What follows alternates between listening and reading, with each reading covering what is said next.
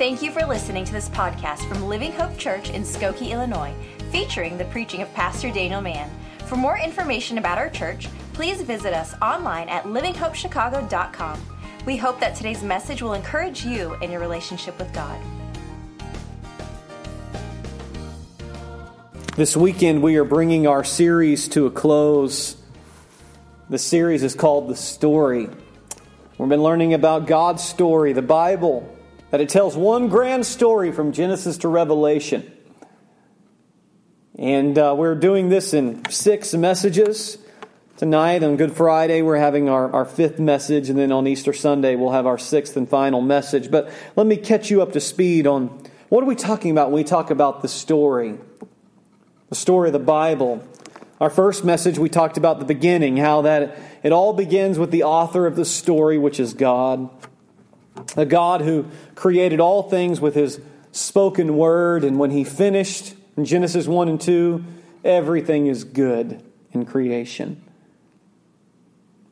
The second message we learned about not only the beginning, but then the fall, and how that the perfection of creation was ruined by sin and rebellion. How that we turned away from God's design and God's plan, and chose to try to set the rules ourselves, and brought ourselves into a position of separation from God and the curse of sin that's come upon humanity in this world. But we learned by the third message about the promise and how that God did not leave us in our helpless, hopeless condition with no hope. In fact, God gave a promise that He was going to send one into the world to rescue fallen humanity. And in the Old Testament, we looked through in that third message and how that God was promising He was going to send the Messiah, giving prophecies and promises of when and how and what the coming of this one would look like. And last Sunday, we had our 4th message about the coming. We talked about how that Jesus is the one who fulfilled the prophecies, and that He's the promised one who came into the world, the eternal Son of God. And we talked about how He was born miraculously, supernaturally conceived in the womb of a virgin. How He lived a perfect and flawless life without sin. And how that through His unparalleled ministry of wisdom and knowledge and miracles, that He demonstrated and proved that He truly is the one that mankind had been needing and that God had sent. Tonight I want us to have our 5th message, and I've called this message The Rescue. Because you and I, as we study the Bible and read the Bible and examine our own hearts in light of that, all realize that we need to be rescued. That our sin has separated us from God. And that Jesus came into the world to rescue us. And tonight I want us to look at how did Jesus rescue us. Look at me at Mark chapter 8. Look at verse 27. Mark 8, verse 27. And Jesus went out and His disciples and into the towns of Caesarea Philippi. And by the way, He asked His disciples, saying unto them, Whom do men say that I am? They answered, John the Baptist, but some say Elijah, and others one of the prophets. And He saith unto them, But whom say ye that I am?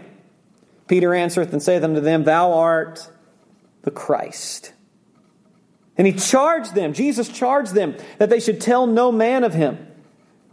And He began to teach them that the Son of Man must suffer many things and be rejected of the elders and of the chief priests and scribes and be killed, and after 3 days rise again. Look at chapter 9, verse 30. Mark chapter 9, verse 30. And they departed thence and passed through Galilee, and He would not that any man should know it. For He taught His disciples and said unto them, The Son of Man is delivered into the hands of men, and they shall kill Him. And after that He is killed, He shall rise the 3rd day. But they understood not the saying and we're afraid to ask Him. Turn with me to one more. Turn with me to Luke chapter 24. Luke 24. Those two passages in Mark that we read are obviously before Jesus' death and resurrection. In Luke 24, verse 44, Jesus is speaking to His disciples after His resurrection. And He's shedding glorious light on all that had transpired over that weekend where He died and risen again on the first day of the week. It says in Luke 24:44, "And Jesus said unto them, These are the words which I spake unto you while I was yet with you, that all things might be fulfilled, which were written in the law of Moses and in the prophets and in the Psalms concerning me. Then opened He their understanding, that they might understand the Scriptures. And He said unto them, Thus it is written, and thus it behooved Christ to suffer, to rise from the dead the third day, and that repentance and remission of sins should be preached in His name among all nations, beginning at Jerusalem." You see, Jesus told His followers that He must, that it was a necessity, it was necessary for Him to die and rise again from the dead. We saw that a couple times in Mark 8, and also in Mark chapter 9. And then we read it there in Luke 24, that all this had to be fulfilled. All this had been written about in the Old Testament. And Jesus said, I had to die and rise again, that repentance and remission of sins could be preached among all nations. So I have a question tonight, and my question is that how did Jesus' death and resurrection rescue us? Because you see, that's what the Bible teaches. The Bible teaches that Jesus rescues us by His death and resurrection. And the question I want to answer is how? How does Jesus' death and resurrection rescue us? I believe from that we find two answers, two truths that I want to lay on your heart and mind tonight. Number one, through His death, Jesus rescues us from sin and judgment. Through His death, Jesus rescues us from sin and judgment. You see, God told Adam and Eve in Genesis 2:17 that sin would lead to death. That in the day that you take of the forbidden fruit, you shall surely die. And the Bible says in Romans 6:23, the very same thing repeated in the New Testament, that the wages or the end result of sin is death. Now, what is sin? Someone once described sin as treasonous rebellion against our Creator. So sin is not just something that you and I do that affects us. Sin is actually treasonous rebellion against our Creator. You see, we are in danger of not making a big enough deal about sin. Sin is no small thing. It's treasonous rebellion against our Creator. And sin brought about a permanent separation between God and man. The Bible teaches that God is holy. And being holy, He can't overlook sin and evil. The Bible tells us that God has wrath towards sin. In Romans 1 verse 18 it says, "For the wrath of God is revealed from heaven against all ungodliness and unrighteousness of men." That God is angry and opposed to sin. He's promised to judge sin, that He won't break His word, that He will in fact judge sin.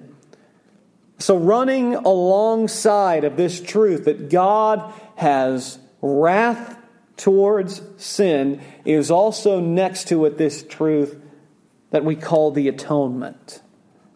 Someone described atonement as the work of God whereby He reconciles sinners to Himself. It's the work whereby He reconciles sinners to Himself, and it comes from His love, His mercy, and His grace. So mankind is under the condemnation of God. But God in the Old Testament revealed that He would send someone who would bear in His own body the wrath and condemnation that God has against sin and sinners. This is what the teaching of Isaiah 53, verse 3 through 9, where it says that, in fact, I'm going to turn there and I want to read this. Isaiah 53, verse 3 through 9, it says, He is despised and rejected of men, a man of sorrows and acquainted with grief, and we hid, as it were, our faces from Him. He was despised, and we esteemed Him not. Notice this verse very carefully. Surely He hath borne our griefs and carried our sorrows. Yet we did esteem Him stricken, smitten of God, and afflicted. But He was wounded for our transgressions. He was bruised for our iniquities. The chastisement of our peace was upon Him, and with His stripes we are healed. All we like sheep have gone astray. We've turned everyone to his own way, and the Lord hath laid on Him the iniquity of us all. This is describing Jesus. It's describing Jesus' death on the cross as a substitutionary sacrifice for sinners, the innocent for the guilty, that Jesus died for or in the place of sinners in order to rescue them from the judgment coming and the wrath of God that they deserve for their sin. Abraham got up early in the morning and with his son Isaac walked up Mount Moriah. In Genesis chapter 22, God had told Abraham to offer, to sacrifice and kill his only son Isaac. Now, before you and I, when we think too much into that, nowhere in the Bible has God actually had someone sacrifice their son. There are other religions that command people to do so, and they do. But here, God was testing Abraham. They go up the mountain, and Isaac says something to this effect, Daddy, I see the wood and the fire, but where is the lamb for the sacrifice? Abraham said, My son, God Himself will provide a lamb. He took his son Isaac, he put him on the altar. Abraham took a knife in his hand, stretched it up into the sky, preparing to bring it down and to strike his son and take his son's life, offering him as a sacrifice, as God had said. But just before he brought the knife down into his son, God stopped him. He said, Abraham, stop. Look over at the fence. There's a lamb caught in the fence. Take the lamb and offer it and let your son go. You see, it's a picture of substitution. That Isaac was the one that originally was supposed to be the one that died, but the lamb died in his place. 1 Peter 3:18, For Christ also hath once suffered for sins, the just for the unjust, that He might bring us to God, being put to death in the flesh, but quickened by the Spirit. Jesus took the wrath and judgment of God on the cross for me, for you.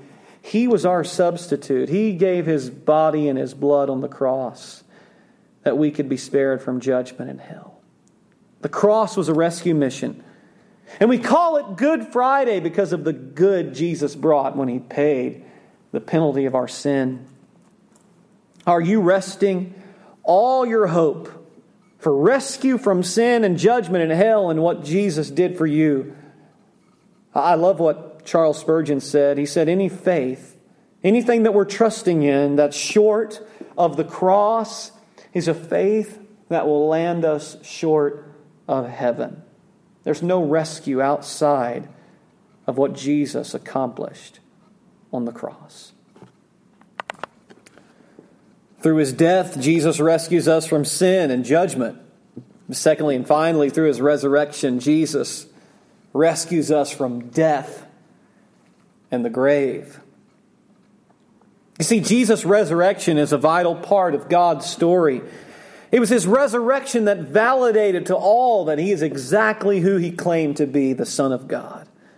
Romans 1:4 says that he's declared to be the Son of God with power, according to the Spirit of holiness, by the resurrection from the dead. And as Acts 2:24 says that death could not hold him. Acts 2:24 says, whom God hath raised, having loosed the pains of death, because it was not possible that he should be holden of it, or that death should hold him. It's the resurrection of Jesus that gives hope to mankind that death for you and I is not the end, and the grave does not have to win. When he rose from the dead, he defeated the last enemy, which is death, according to the Scripture. I'm going to read to you 1 Corinthians chapter 15. And I love what this passage teaches. It's all about the resurrection of Jesus and what it means and how it gives hope to all who will believe on Christ. He talks about how that if we don't have any hope beyond this life, then we're most miserable in verse 19. But he says in verse 20, but now is Christ risen from the dead and become the first fruits of them that slept. Christ as the first fruits.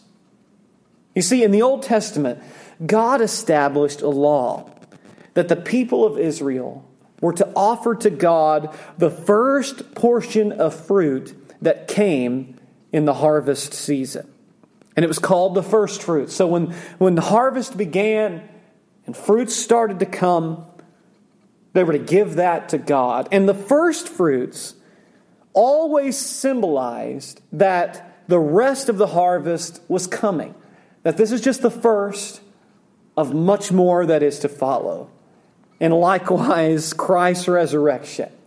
It pointed to a greater harvest of those who through faith in Him, by His power and His resurrection, would conquer death and the grave. Robert Piccarilli said that Jesus' resurrection does not stand alone, that He rose as first fruits, testifying of others to follow. Christ's resurrection is pledge of the resurrection of others. And that's what he goes on to say, that just as death came by one man, Adam, so life beyond death and the grave came by one man. That's Jesus Christ. Jesus rescues us from death and the grave. What do we mean by that? We mean that we don't have to fear physical death. Because through His resurrection, death is not the end and the grave is not final.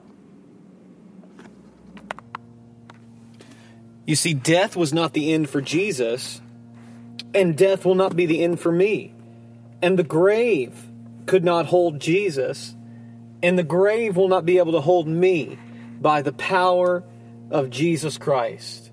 That's what it means that Jesus is the first fruits. That's what it means that Jesus has rescued us who believe on His name from death and from the grave.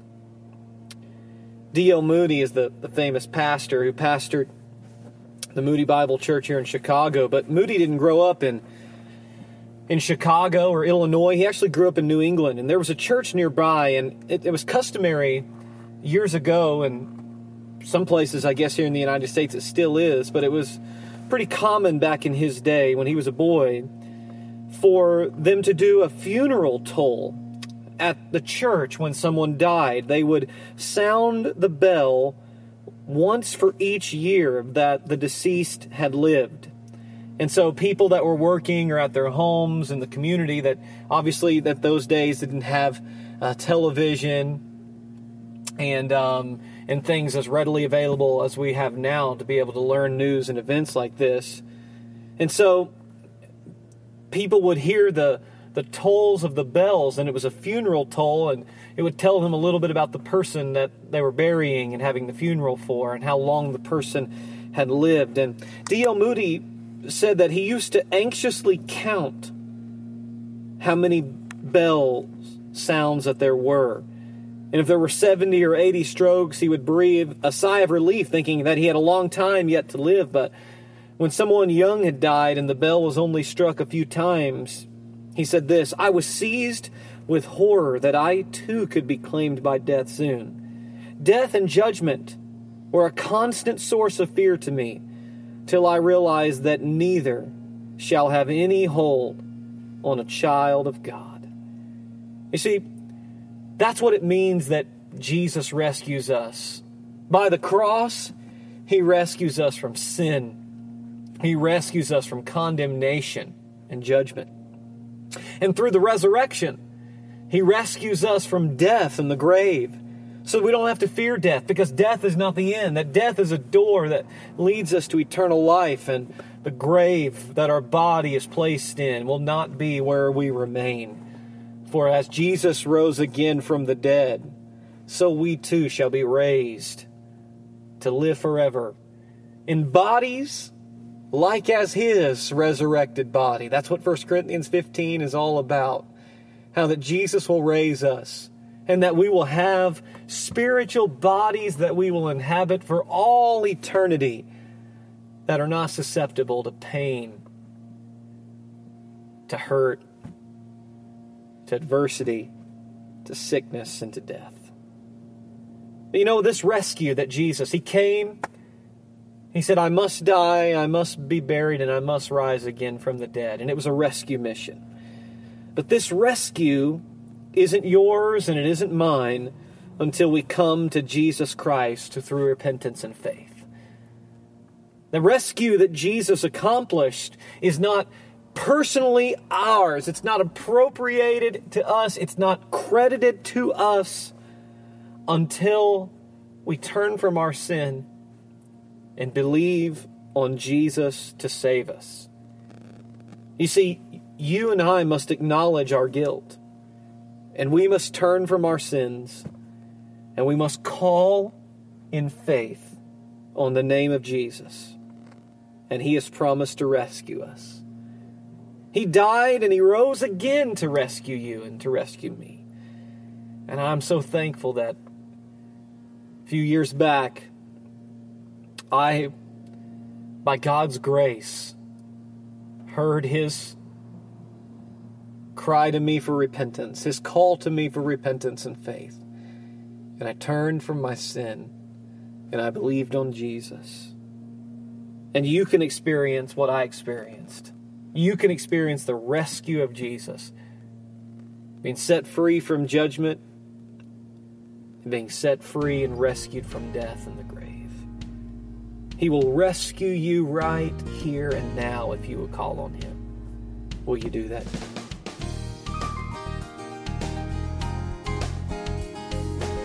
If you committed your life to Jesus Christ or made a spiritual decision, we would like to rejoice with you. Please connect with us on our website, livinghopechicago.com. We hope you'll join us next time for another encouraging message from God's Word.